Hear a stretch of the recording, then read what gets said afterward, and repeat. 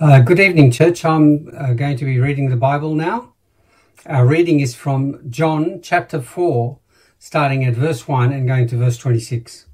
Now Jesus learned that the Pharisees had heard that he was gaining and baptizing more disciples than John, although in fact it was not Jesus who baptized, but his disciples. So he left Judea and went back once more to Galilee.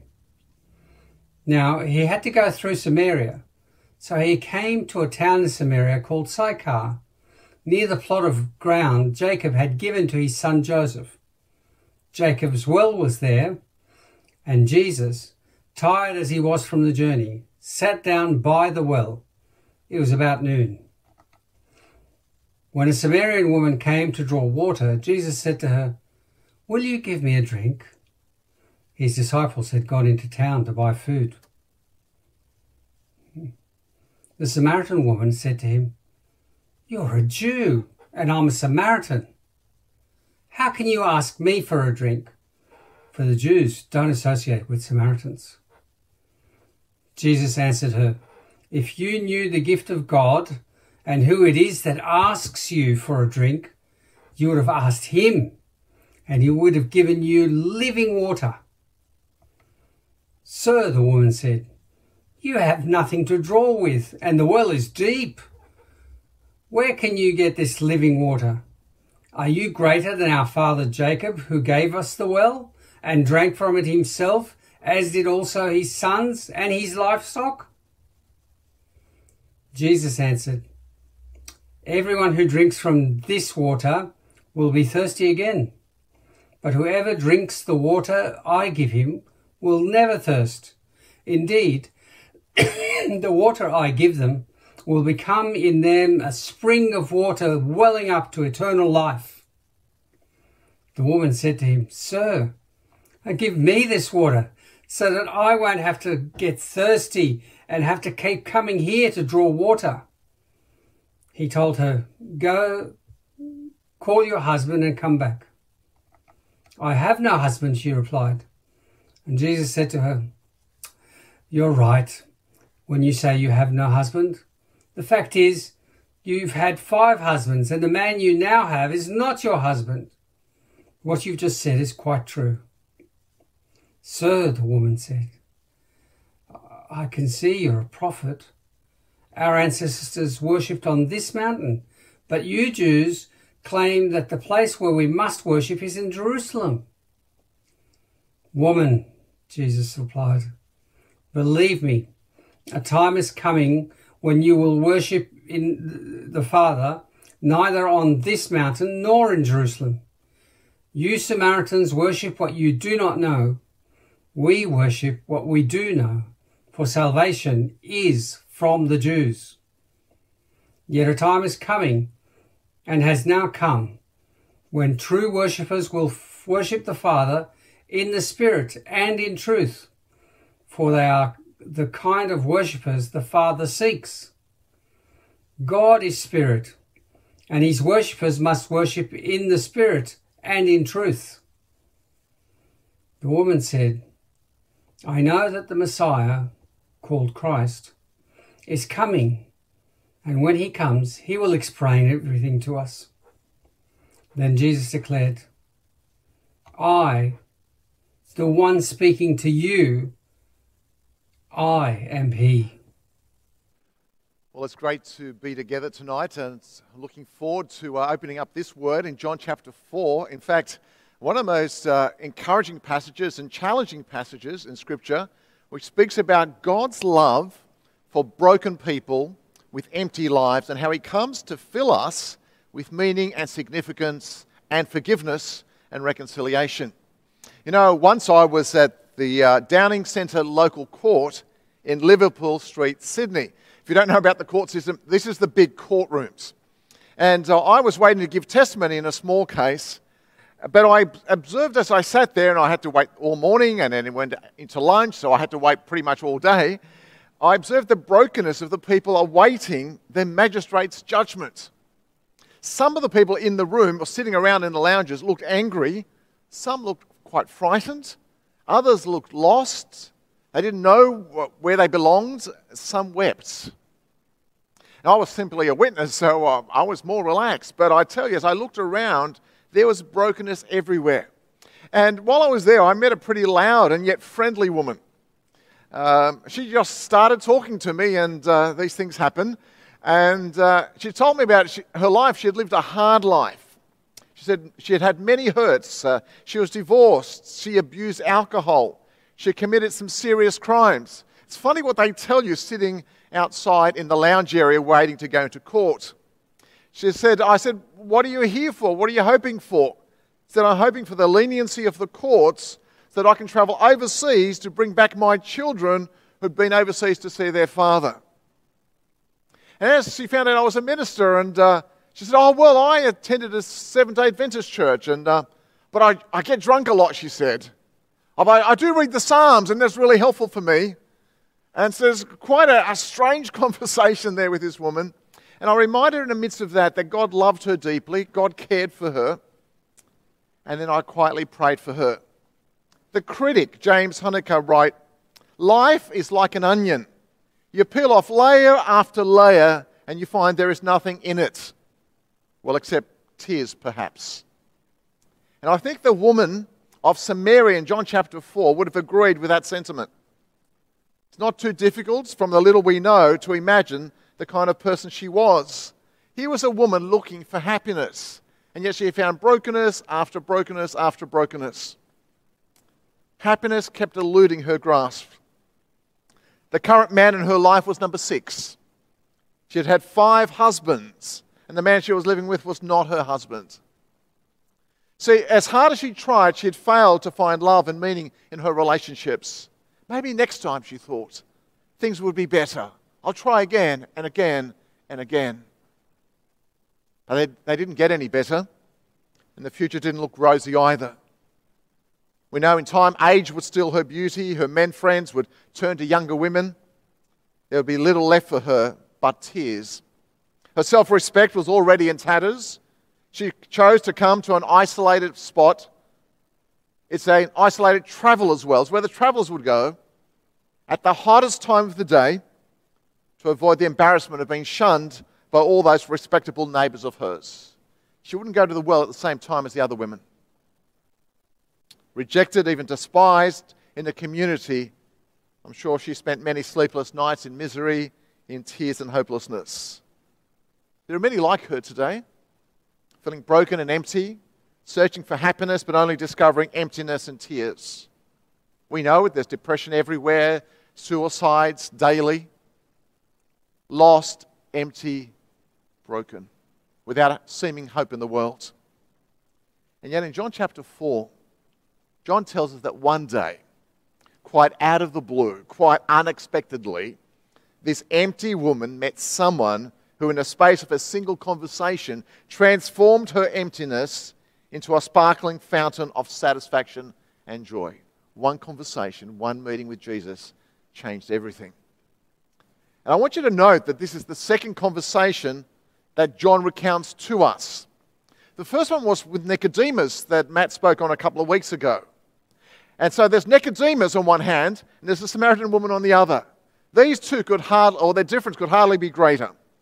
Nicodemus was learned, powerful, respected, orthodox, theologically trained. The woman was unschooled, without influence, despised, capable of only folk religion. He was a man, a Jew, a ruler. She was a woman, a Samaritan, a moral outcast. And Jesus engages with both. Both needed Jesus, and Jesus went to them and had a conversation. I love that about Jesus. You see, he doesn't just go to the smart and the rich and the wealthy and the powerful. He doesn't just go to the poor and the oppressed. He goes to everyone and offers them life. And Jesus is on a mission from God, verse 4. Interesting to read that as Jesus leaves Judea and heads north to Galilee, John says that Jesus had to go through Samaria, verse 4. What does he mean by that? He had to go through Samaria. Now, Jewish historian Josephus tells us that the Jews preferred this shorter route through Samaria when they're going from south to north. But the pious Jews avoided this particular route because they didn't want to hang out with Samaritans. They didn't want to pass through their territory, so they would go east, travel across the Jordan River, and then come back. But we're told that Jesus had to go through Samaria. Why? It may be John's subtle way of telling us that Jesus had a meeting to engage in. It may be telling us that he had to go through there because there was a woman who needed to meet Jesus and find new life in Christ. You see, God has a plan. And God acts according to his plan to fulfill his purposes. So, friends, we are not gathered online tonight by accident either. Wherever you are, whatever home, whatever lounge room, whatever dining room, God sees you, God knows you, and God wants to show his love to you. Jesus had to go through Samaria because there was this woman there. And he then enters a forbidden conversation, verse 8 and 9. When a Samaritan woman came to draw water, Jesus said to her, "Will you give me a drink?" So he asks a question of this woman. His disciples, we're told, had gone into the town to buy food. So Jesus is alone when he asks this question. The woman is stunned and perplexed by the request. Why is that? Why is she surprised? The Samaritan woman said to him, "You are a Jew, and I am a Samaritan woman. How can you ask me for a drink?" For the Jews do not associate with Samaritans. Shocked she is. Surprised, perplexed, shocked. What are you doing? Why are you speaking to me? You know we don't hang out. And there's two reasons why Jesus does the unusual thing here. Well, two ways in which he does the unusual. Number one, Jews do not associate with Samaritans. There have been bitter feelings between the Jews and the Samaritans for centuries. You see, when the northern kingdom, Samaria, was captured by Assyria in 722 BC, they took some of the best people out into exile and they brought in some other people into the land and they intermarried. So what was God's people, Jewish people, were now intermarried with pagans. They became the Samaritans in the north. In the south, when they were taken to exile in Babylon, they then returned 70 years later. As they returned, they looked at the Samaritans as half-breeds, not true Jews. They'd intermarried, they'd set up other gods. But more than that, they set up a rival temple. We know that the main temple's in Jerusalem, right? They set up another temple on Mount Gerizim towards the end of the 2nd century BC, which was later destroyed. There you have. They saw them as half-castes. They're not true Jews. We don't associate. We don't eat together. And they served at different temples. You see, the Samaritans, if you didn't know, had developed their own religious heritage based simply on the Pentateuch, the first 5 books of the Bible. That's it. That was their Bible. And they focused on Mount Gerizim rather than Jerusalem and its temple. But secondly, Jesus was ignoring popular opinion which disapproved of any respectable Middle Eastern man having a private conversation with a woman in public. There's a rabbinic citation which says this: "One should not talk with a woman on the street, not even with his own wife, and certainly not with someone else's wife, because of the gossip of men. It is forbidden to give a woman any greeting." Jesus breaks conventions to bring his love and hope to broken people. You see, he's speaking to a woman, he's speaking to her even more controversially when she is alone. Whereas the good thing about Jesus is he doesn't follow conventions. He'll do whatever is necessary to bring his love to us. And I think there's a significant lesson there for us too, as you're listening. Jesus is not bothered by who you are, what the world thinks of you. Society or your family or your workmates may have told you that you're not as good as them. You're not valuable. You're not that important. Maybe you're born overseas. Maybe you're unemployed. You don't have as much money as others. Maybe you're divorced. Maybe you're an unmarried parent, or you're working class, or you're not brilliant. You're not thin and pretty. You're not good at sport. You don't have 5,000 Instagram followers. You're no influencer. Or maybe because you're a woman. And Jesus, though, doesn't think like that, does he? He talks to a male Jewish aristocrat, Nicodemus, on one hand. He talks to a female Samaritan peasant on the other. And the social contrast could not have been more extreme, but Jesus speaks to both with equal concern. So let me say to you today, no matter who you are, that Jesus is interested in you. sitting around at home thinking, no one really cares, no one rings me up, no one takes an interest in me, I don't have a job, I don't know where I'm going to get any money, I feel empty. Jesus says, I see you, I know you, I love you. More than that, he says, not only do I say those words, says Jesus, but I died for you on a cross to prove it. I took the penalty for your sins and your failures. A number of years ago, I was speaking at another church, and I'd also spoken at one of their camps. And I met a young couple, maybe late 20s, I think they were. They were married, and I said, tell me your story. And said, our story was that we pretty much lived on the streets around the King's Cross area. We were lost, we were broken, we were empty, we really didn't have any direction in life. But there was this Christian ministry in the middle of King's Cross, and it had a drop-in centre. You'd go and get a meal, and people would talk to you, and so we met at this place. We both broken and lost, didn't know what to do with life. We ended up in this place, and we met Christians who told us about Jesus. We met Christians who loved us and cared for us, and we were changed by Jesus. Our empty lives were transformed. And they said, you won't believe where we got married. I said, where did you get married? So you know, one of the elders is like a pastor. That was a Brethren church there. We got married in the backyard of the elder's house. And said, you know, the church, the elders and the other people in that church, that little Brethren church, it was out in the eastern suburbs. He said, they put on the food, they put on the celebration, they did the wedding, they did everything for us. He said, once we've met Jesus, our lives have been changed, and we've been put into a loving Christian community. We thank God for these people and what they've done for us. Friends, our witness and our acceptance of people and our love for people can have a powerful impact. We need to love people as Jesus loves people. But I want to suggest that Jesus' example also teaches us that Christian believers should be active in their communities. As Jesus went out to a place where he could meet someone, we need to be going out, whether it's sporting teams or swimming clubs or Rotary or Lions or political parties, whatever it happens to be, we need to be out in the community meeting people who need to hear about Jesus. If we don't meet them, we'll never have a chance to tell them about God's love. Jesus then moves on. Having met this woman and broken conventions, he offers living water, he says. Jesus answered her, if you knew the gift of God and who it is that asks you for a drink, if you only had any idea, you would have asked him and he would have given you living water. Sir, the woman said, she has no idea what he's talking about. You have nothing to draw with and the well is deep. Where can you get this living water? Are you greater than our father Jacob, who gave us the well and drank from it himself, as did also his sons and his livestock? Jesus answered, everyone who drinks this water will be thirsty again. I'm not talking about physical water, but whoever drinks the water I give them will never thirst. Indeed, the water I give them will become in them a spring of water welling up to eternal life. The woman said, Sir, give me this water so that I won't get thirsty and have to keep coming here to draw water.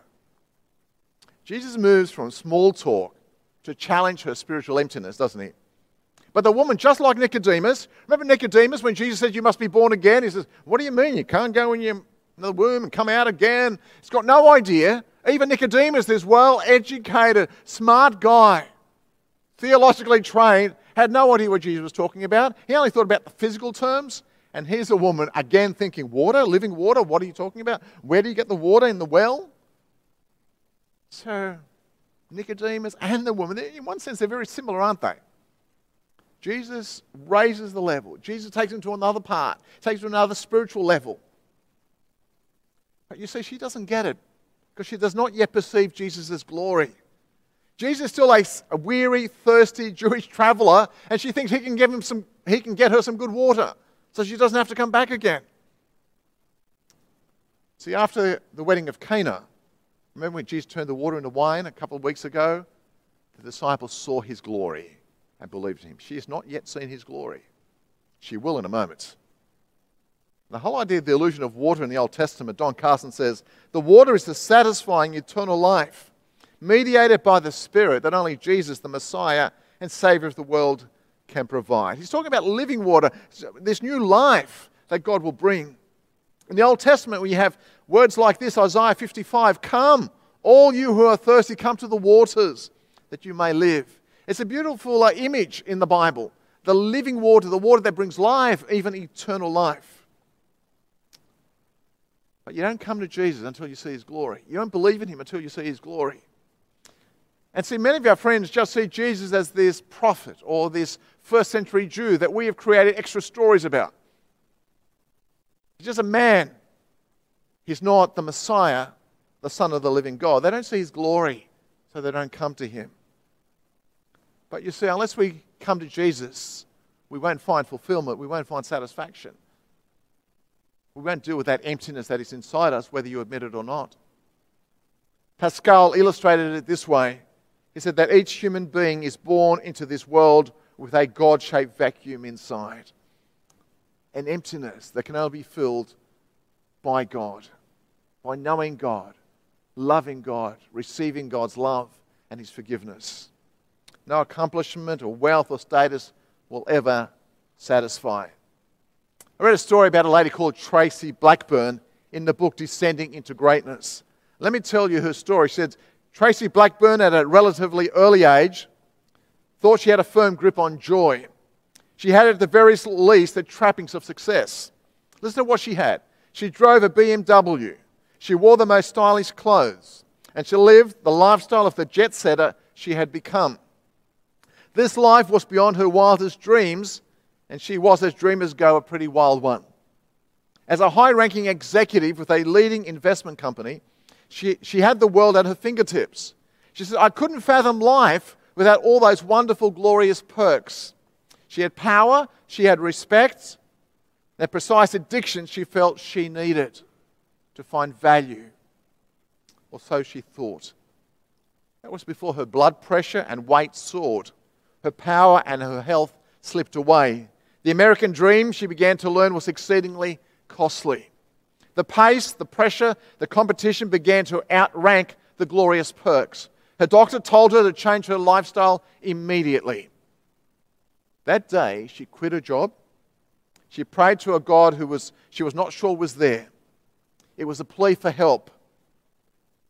How could she now find joy when she gave up everything else? So she had watched the American dream disintegrate into a mixture of exhaustion and pain. She could no longer count on her bank book for personal worth. What then? Where could she find hope and worth and value? So it is the question that echoes across our country with a ring of desperation. See, Tracy had faced up to the truth of her emptiness. And until we face the same truth, we'll never call out to God for help. I love the fact that Jesus said people who are healthy do not need a doctor, only those who are sick. See, a doctor can do nothing for a patient who denies he has a problem. I'm pretty good with doctors. If there's something wrong with me, I go to the doctor, I go to the chiro, I go to the physio. Some people never go to the doctor. I'm happy to check me out. I have so many issues, small issues, by the way, that I just want to make sure it's checked out. But if I don't go see my doctor, I don't get the help. If I don't see my chiropractor, I don't get the help. If I don't see the physio, I don't get the help. Jesus says you've got to realize that you're empty and you need help before you come to Him. Then Jesus exposes her spiritual emptiness. And Jesus goes a little bit further with her in this conversation. He told her, go call your husband and come back. Come on, Jesus, that's not unfair, don't you reckon? Yeah, come on, Jesus, what are you getting at? He's really going to push into this woman's brokenness until she admits what's going on. I have no husband, she replied. Jesus already knew this. This may be true that all her former husbands have died or been divorced, but Jesus won't let her off the hook that easily. You are right when you say you have no husband. So He knew all the way along. The fact is you have had 5 husbands. Come on, Jesus. The man you now have is not your husband. What you've said is quite true. She's getting too close and personal for her liking. And she's going to ask a different theological question so she doesn't have to deal with what Jesus has just said. We often throw diversions, don't we, when we don't want to face Jesus. Years ago, when I was a youth pastor at Springwood Baptist Church, we took our young people, we took some buses and cars, we took them over to Terrigal on the Central Coast. Wild party for the mountains people. And we're on this beach, a beautiful day, and there's all these teenage girls and boys running around everywhere. And then I noticed that someone warned me with this strange-looking guy, scrawny, older guy with hair down his all down his back and a big beard, looked like he was a homeless guy, kept following our girls around, our teenagers, and having conversation with them. They're very nice and gracious and chatting to him. He wasn't doing anything abusive or anything. And they said, Ange, do you think you might want to go and have a chat to this guy, see how he's going? So I thought, I've got to protect the girls and make sure they're okay and safe. And they're all 15, 16 years of age at this stage. So I went up to him. I said, hi, how are you going? And what's your name? He said, my name's Andy. I said, my name's Ange. I'm the youth pastor. I'm with these young people here. We're from Springwood in the Blue Mountains. I said, great. And as we talked after a while, and said, oh yeah, I'm really happy with my life. And yeah, things are really good. And then I looked at him and I just went, sometimes you've got to ask the question. I said, Andy, stop. Andy, are you happy? Yeah, I'm happy. No, Andy, are you really happy? All the other girls started to fade away. Andy, are you really happy? At that point, he said, no, I'm not. I'm not happy, I'm miserable. I don't have much going on in my life. I don't have much money, I don't have many friends. I said, have you ever gone to a church? They can help you. They can tell you about Jesus. Jesus can help you. He said, I've got some friends in church. I haven't been for a while, but there's Pastor so-and-so and Pastor so-and-so. They look out for me every so often. I said, Andy, maybe it's time you go back to church, speak to one of these pastors, get to know Jesus, because Jesus can make you a new person. Jesus can forgive your sins. He can fill up that God-shaped vacuum in your life. I will never forget that conversation with Andy. Friends, let me tell you, there are people everywhere who say, I'm okay, when they're not. And this woman, she diverts the conversation. She doesn't want to talk about her 5 husbands, and the man that she's living with is not her husband. Sir, the woman said, I can see you're a prophet. Our fathers worshipped on this mountain, but you Jews claim that the place where we must worship is in Jerusalem. Let's get into a theological debate. Cover up the issue that I'm dealing with. Much easier to talk theology than to deal with the real issues at hand. People do it all the time, don't they? When they're confronted by their own sin and their failure and their brokenness, they throw in a red herring. Why are there so many denominations? That's why I don't believe in God. Or why is there so much suffering in the world? Now, some of them are good questions. But many times they're just smoke screens, so they don't deal with what's really going on in their lives. Jesus then explains true worship. Woman, Jesus replied, believe me, a time is coming when you will worship the Father neither on this mountain nor in Jerusalem. You Samaritans worship what you do not know. We worship what we do know, for salvation is from the Jews. Yet a time is coming and has now come when the true worshippers will worship the Father in spirit and in truth, for they are the kind of worshippers the Father seeks. God is spirit, and his worshippers must worship in the spirit and in truth. Friends, Jesus makes 3 points to this woman right here. Number 1, the Jerusalem temple and Mount Gerizim site will both be done away with. It won't be about where you worship any longer. Secondly, salvation springs from the Jews. He said, you Samaritans, you got it wrong. You are outside the stream of God's revelation. The true gospel is going to come through the Jewish nation.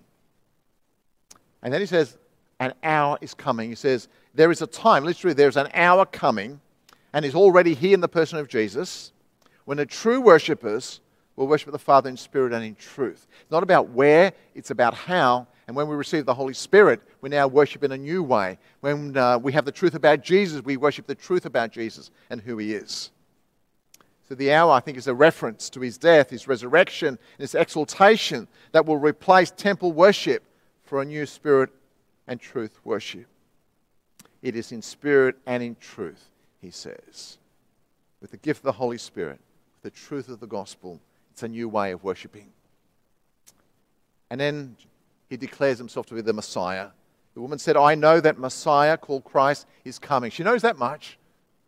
And she's probably looking forward to it. When he comes, he will explain everything to us. Then Jesus declared, I, the one speaking to you, am he. Can you imagine this conversation with this woman? There's no one else there. Jesus and this woman, broken, empty, lost. And he reveals the truth to the Samaritan outcast that he is the Messiah. You know, Jesus would not tell the Jewish people that he was the Messiah. He wouldn't own up to it. Because if he owned up to the Jewish people that he was a Messiah, they'd had political and military baggage. They want to make him king, as they tried to do a few times. Let's overthrow the Romans. But here he is with his woman, one-on-one conversation. He said, no, I'm the Messiah. The one that you've been waiting for, the one everyone's been waiting for, I'm him. Because Jesus is the anointed king. He doesn't come as a military king. He comes to die. For Christ died for sins once for all, the righteous for the unrighteous, to bring you to God. That's what he's come to do. And friends, we see a transformed woman. Her life has taken a significant change at this point. This one conversation has transformed her life. She's met the Messiah who can deal with her sin and her emptiness, wipe away her tears, and bring a fountain of joy. But more, this woman becomes a passionate witness for Jesus. New converts, I reckon, are often the best evangelists, aren't they? I remember as a teenager when I became a Christian, we just told everyone about Jesus. At school, at soccer teams, wherever we were. You've got to believe in Jesus. He's the only way to heaven. You've got to trust in him, otherwise you're going to hell. You're lost, you're broken. Come on, Jesus is the only hope. I love the new converts. Here's a new convert. She goes back to her town, to the village where she's from. Then leaving her water jar, she come to get water, but she leaves it there. Can you imagine? The woman went back to the town and said to the people, she probably gathered them up, you won't believe who I've met. The Messiah. Come and see a man who told me everything I ever did. He seems to be a prophet. He knows things. Could this be the Christ? Love this. She's not keeping this message to herself. With the little she knows, she is so excited about this news, she rushes back to tell everyone. You don't keep the gospel to yourself. Keep the gospel to yourself. Don't just get saved, get your ticket to heaven and keep the gospel to yourself. It's for everyone. In verse 39, we're skipping down a few verses. Many of the Samaritans from that town believed in him because of the woman's testimony. He told me everything I ever did. So when the Samaritans came to him, they urged him to stay with them, and he stayed 2 days. You imagine now, not only has she told them, they're following her down to meet Jesus. And because of his words, many more became believers. I love that. They said to the woman, we no longer believe just because of what you said. Now we have heard for ourselves, and we know that this man really is the Savior of the world. They've just seen his glory, don't you think? You know, the woman at the beginning didn't see him. He was just this guy who's going to give her water, wondering where he's going to get the water to give her. Now she's seeing him as the Messiah. She sees his glory.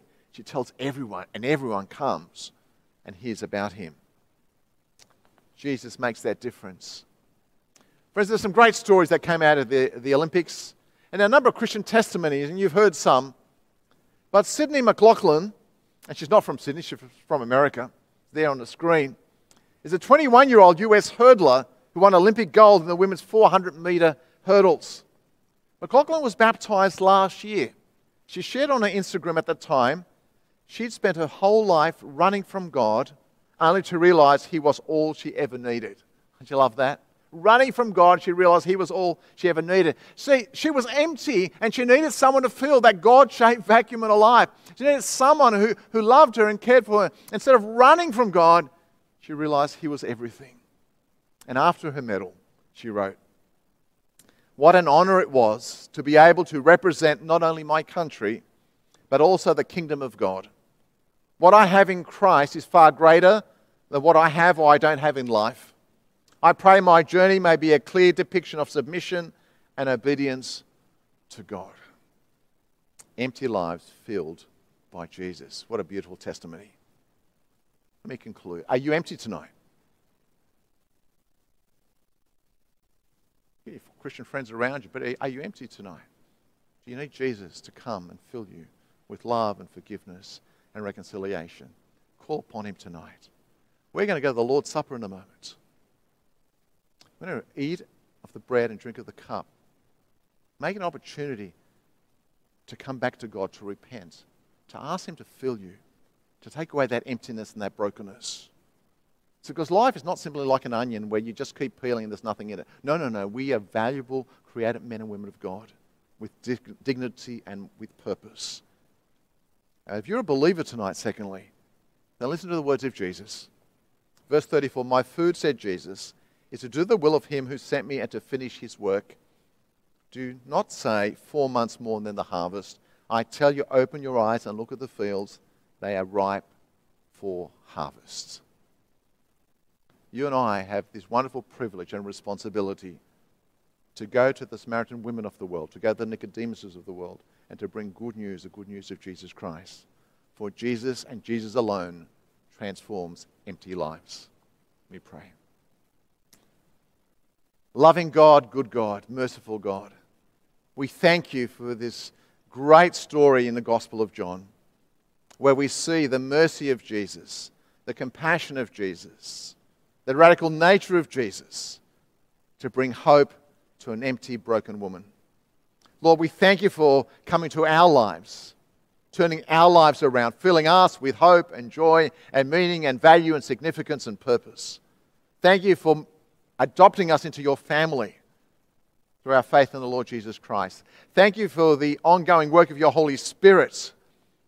You've given us living water, and that we can now live for you and for your glory. Please help us, empower us, transform us, and help us to help other people meet this Jesus that we have met for the glory of your name. Amen.